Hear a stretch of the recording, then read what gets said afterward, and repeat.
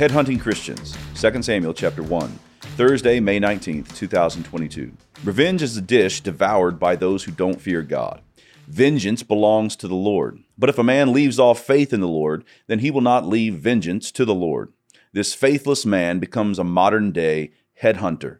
A Christian falls, and the unbelieving man makes sure to decapitate the fallen and hold his head up as a trophy. When this bitter man hears, "Oh, how the mighty have fallen," he goes to get his knife. But we have a very different picture in King David when his enemy, King Saul, falls. The text, a summary.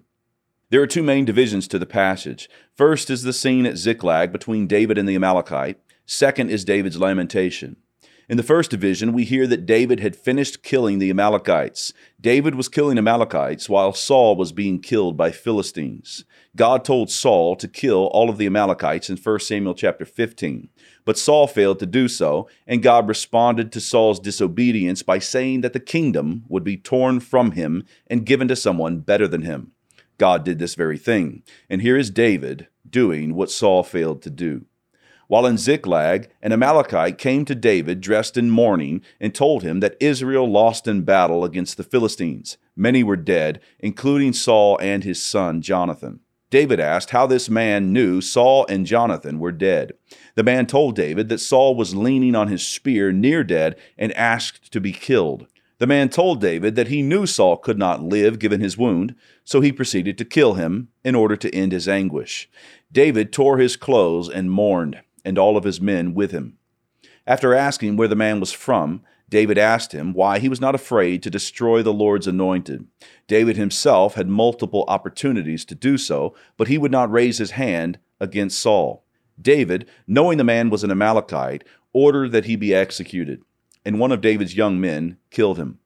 The Amalekite story conflicts with what we hear in 1 Samuel chapter 31 regarding the death of Saul. There we are told that Saul fell on his own sword to avoid being mistreated by the Philistines. It seems the best way to understand the two different accounts is to see that the Amalekite was simply lying. He assumed that David sought Saul's life. If the Amalekite struck the final blow and brought David the king's crown and armlet, perhaps he would get some benefit from King David. But this Amalekite misjudged David and suffered the consequences. In the second division, David laments and says that his lamentation should be taught to the people of Judah. The lamentation opens and closes with the phrase, "How the mighty have fallen." Rising and falling play a key role in the book of Samuel.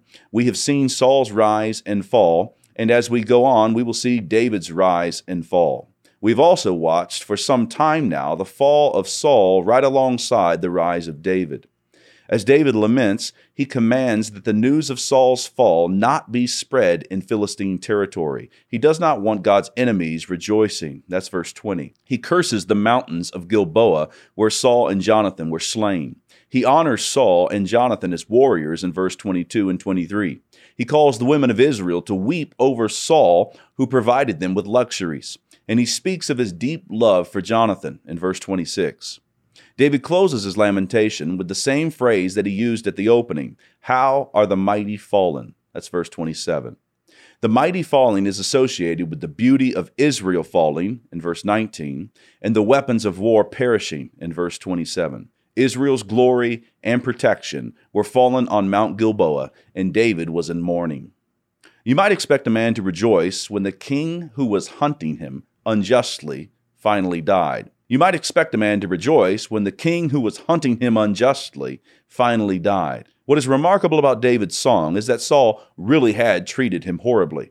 Imagine the slander involved. How many manipulative letters did Saul send around the kingdom explaining David's character flaws? David honored a man who had blown it, and not in a small way. Saul used his authority and relationships to spread lies about David, and the king, like the nations, used his power to seek David's very life. But David, like Joseph who went before him, saw God's hand at work when others with power intended his harm. Moreover, David's heart was bound up not with his personal welfare, but with the welfare of the Israel of God. The bitter and resentful man is consumed with what has happened to him. He just can't get over it. Often this man is right about what has happened to him, and not infrequently the wrong done was hideously wrong. The bitter and resentful man's problem is not what he sees per se, but what he does not. His vision is far too narrow. If he turns his eyes upon the providence of God, and particularly on God's dealings with his covenant people, he will be freed from that burdensome chip on his shoulder.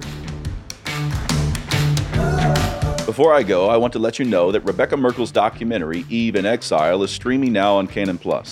Eve in Exile offers us a truly potent answer to feminism, and does this by providing much more than a mere negative critique. This documentary provides an alternative vision, one that is biblical, stirring, and positive. Too many conservative Christians have assumed that a biblical worldview of femininity consists simply of being not feminist. But this is lazy, negative, and at the end of the day, just reactionary. In our day, feminism has come to its full fruition, such that we cannot even define what a woman is.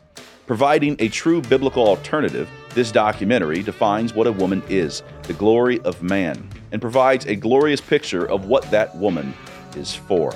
If you enjoy the content on this channel, you're going to love Eve in Exile. Just head to mycanonplus.com and subscribe to watch it now.